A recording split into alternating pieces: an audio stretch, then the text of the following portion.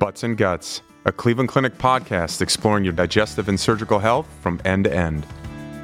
Hi, everybody, and welcome to another episode of Butts and Guts. I'm your host, Scott Steele, the chairman of colorectal surgery here at the Cleveland Clinic in beautiful Cleveland, Ohio. Today, I'm very pleased to have Dr. Alok Khorana, who is the director of the Gastrointestinal Malignancies Program here at the Cleveland Clinic Cancer Center and within Taussig Cancer Institute. Alok, welcome to Butts and Guts. Thanks, Scott. Delighted to be here. So we're going to talk a little bit about something we have yet to talk about on Butts and Guts today, and that's immunotherapy and kind of its relationship to colorectal cancer. But before we get into that, why don't you tell everybody, where you're from, where did you train, and how did it come to the point that you're here at the Cleveland Clinic? Great. So I'm a medical oncologist. I specialize in gastrointestinal cancers, which includes colorectal cancer. I did my oncology training in upstate New York and at the University of Rochester, and I stayed on as faculty there for almost 15 years, and now I've been at the clinic for about 8 years or so. So I'm kind of stuck in the Great Lakes area, and I have been for a while. Well, we are very excited to have you here and doing a fantastic process of working hand in hand with us here with colorectal cancer. And so let's give a high-level overview, if you will. People have probably heard of the term chemotherapy, but what is immunotherapy? So, this is a really fascinating, from a scientific perspective, a really fascinating area, and it's actually not new. We've known for over a century that activating the body's immune system can lead to tumor regression. And there's sort of case reports from the late 19th century even talking about certain skin infections, and if you get those skin infections, they saw people's tumors regress.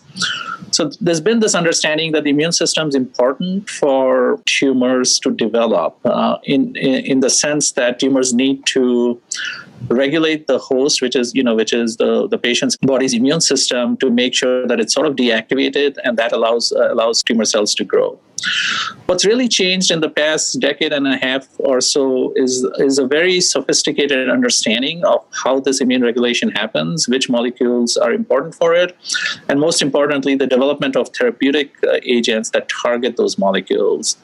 And the two molecules that I think our listeners should know about are PD-1, which is the PD-1, PD-L1, which together are known as the PD-1 axis, programmed cell death 1, and CTLA-4, which is both of these sort of inhibit T cell activation, which allows tumor cells to proliferate. And if you reactivate T cells by shutting those two molecules down, and there's a host of different drugs that affect those two targets, then that revs up the body's immune system, makes it active against the cancer. Right? So you don't need agents to actually combat the cancer, because the body's immune system itself is going to attack the cancer cells and contain them. So are there only certain types of cancers that respond to immunotherapy, or are you targeting the cancer or targeting specific cells that go towards that cancer? And then the second question to that is, let's say I had two cancers, I've got colon cancer and a prostate cancer. Could it give the one drug towards both? So conceptually, no. Conceptually, every cancer that grows in the body escapes immune surveillance in a certain fashion, and therefore we should be able to identify ways to overcome that escape of immune surveillance and allow the body's immune system to attack the cancer. Having said that, it's clear that the immune system is much more important and much more amenable to sort of manipulation by drugs in certain types of cancers. And the two in which we've seen the best results are melanoma and kidney cancer. And here, it's been clear for several years now that immunotherapy is the way to go, and the success rates have been very high. But as we've understood these agents a little bit better, it's also clear now that subgroups of nearly all solid tumors and perhaps some liquid tumors are also amenable to immunotherapy.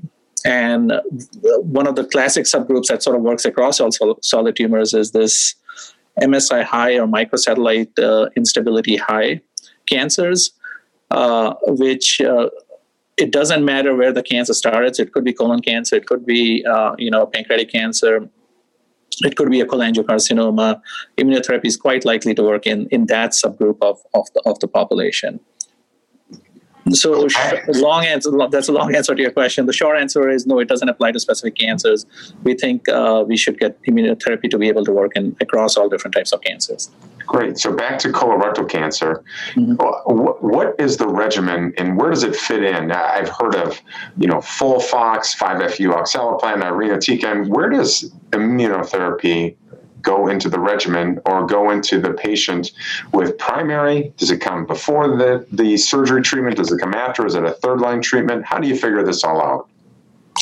Yeah, so that's a rapidly evolving target. In fact, just this week, the New England had a paper about pembrolizumab, which is one of the PD-1 antibodies being used up front, so before any chemotherapy in advanced colon cancer.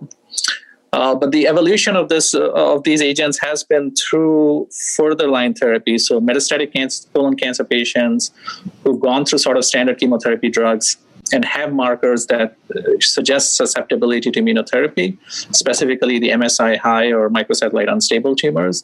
And in those patients, the initial trial suggested that in the second line, third line, or higher line setting, immunotherapy was likely to be successful.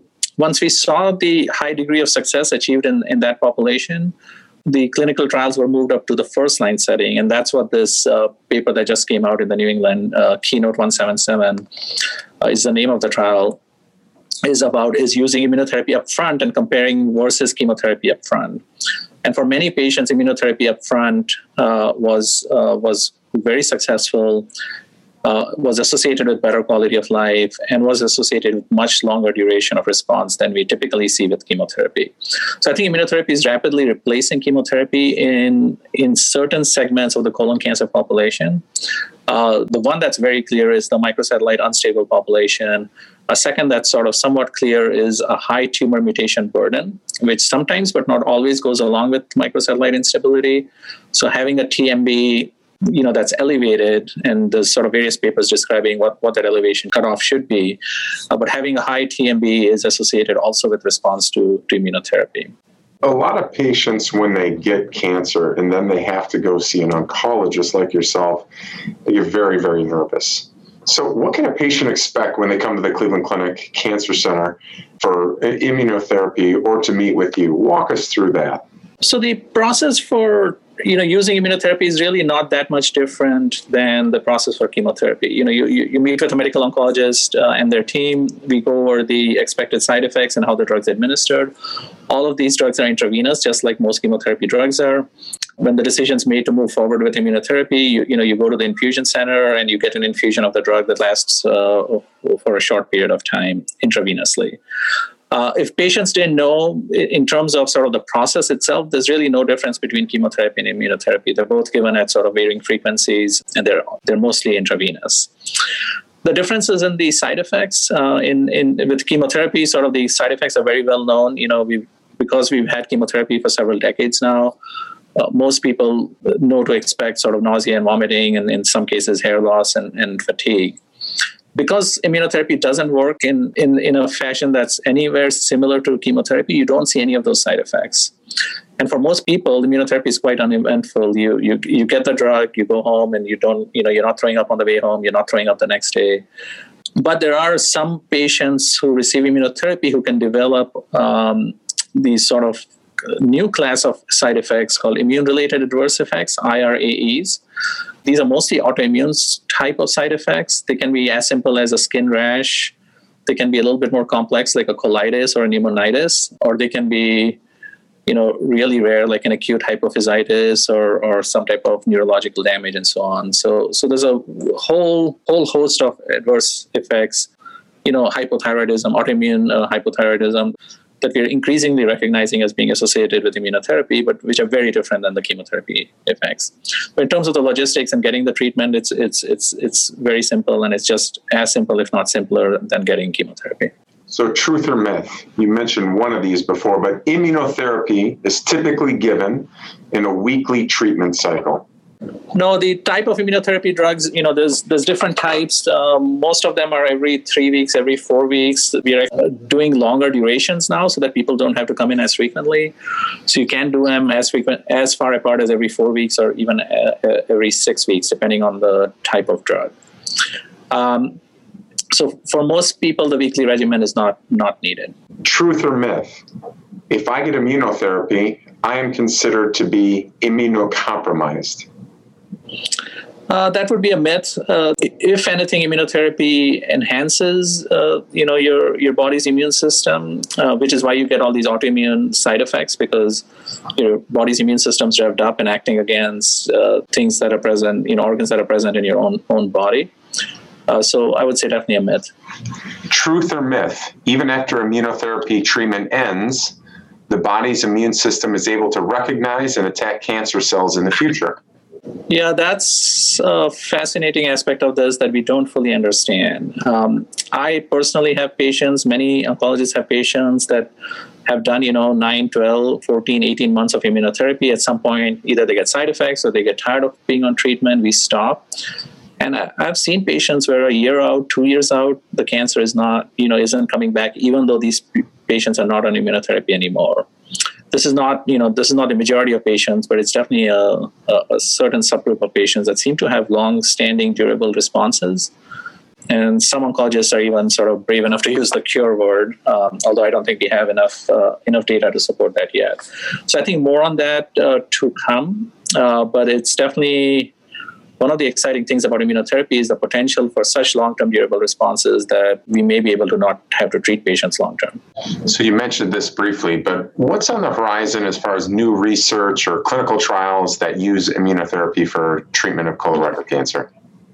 Yeah, so as I mentioned, we've gone up sort of the chain of treatments for metastatic colon cancer, and we've established that immunotherapy is successful in the first line, second line, third line setting. For metastatic or advanced disease. Whether immunotherapy is also helpful in the adjuvant setting is being explored. There's a very large randomized trial in the stage 3 postoperative setting where immunotherapy is being used compared to standard adjuvant chemotherapy. Neoadjuvant therapy, which is commonly used in rectal cancer, is also a potentially very fruitful area for using immunotherapy in patients who are susceptible to it. And in fact, at the clinic, as you know, Scott, we have a neoadjuvant immunotherapy trial open for rectal cancer patients receiving radiation therapy. And beyond that, I think the big issue is the subgroup of patients who are susceptible to immunotherapy is still a very small minority. It's, maybe 4 or 5% of patients with the microsatellite unstable disease, maybe a couple more percentage with high TMB. I would love to use these drugs in sort of the general colon cancer patient who doesn't have these mutations. And so how can we expand the indication for immunotherapy, and how can we make cancers that don't appear to be susceptible to immunotherapy become susceptible to immunotherapy? And that's really the biggest task at hand.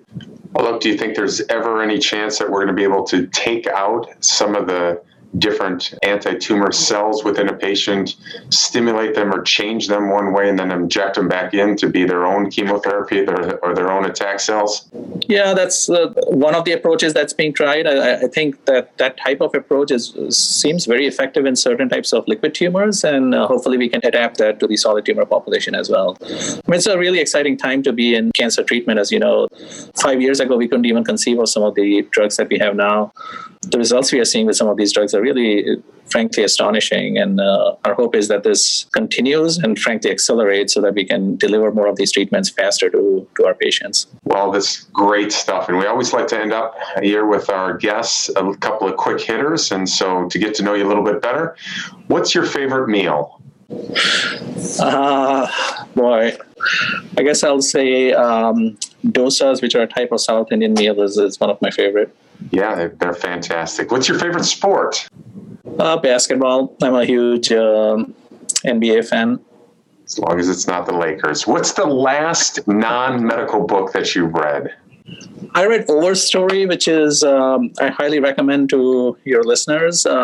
It's about trees. It's a book that actually centers trees. It talks about the social life of trees. It has a lot of science in it, and it was really fascinating to me to sort of learn about how forests are essentially really complex social networks where older trees take care of younger trees. There are sort of grandparent trees that take care of, really young saplings, and saplings develop faster and better and are more resilient to bad weather if their parents and grandparents are around, as opposed to ones that are just sort of planted in the middle of nowhere. And it's a great read, so highly recommend it. Overstory. It sounds fantastic. I'd like to see if the grandparent trees can keep the young trees off of social media. So name something that you like about living here in Northeast Ohio. Other than the weather, you mean? I joke, but we moved from upstate New York to here, which is half the snow. So our joke is that we moved to Cleveland for the weather. I got to shout out a museum here in Cleveland, which is, first of all, it's free. You can walk in anytime. If you only have 5 minutes and you want to see one thing and get out, that's fine. You can spend the whole day there. You can spend a whole week there. They're just an amazing collection of art and sculpture, and I highly recommend it. Cannot agree more. So that's great stuff. Give us a final take-home message to our listeners, the real kind of the nuts and bolts of immunotherapy for colorectal cancer. What should they remember?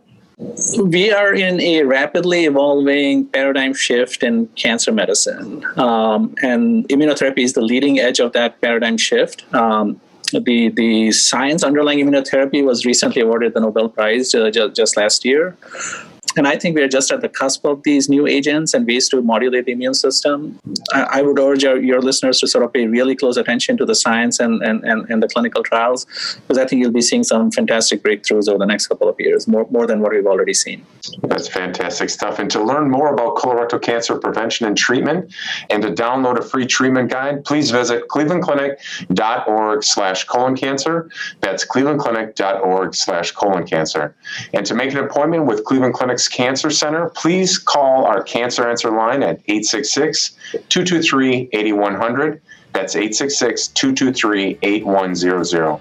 And again, please remember, in times like these, it's still important for you and your family to continue to receive medical care. Rest assured that here at the Cleveland Clinic, we're taking all the necessary precautions to sterilize our facilities and protect our caregivers and patients. Alok, thanks for joining us on Butts and Guts. Thank you. Thanks for having me. That wraps things up here at Cleveland Clinic. Until next time, thanks for listening to Butts and Guts.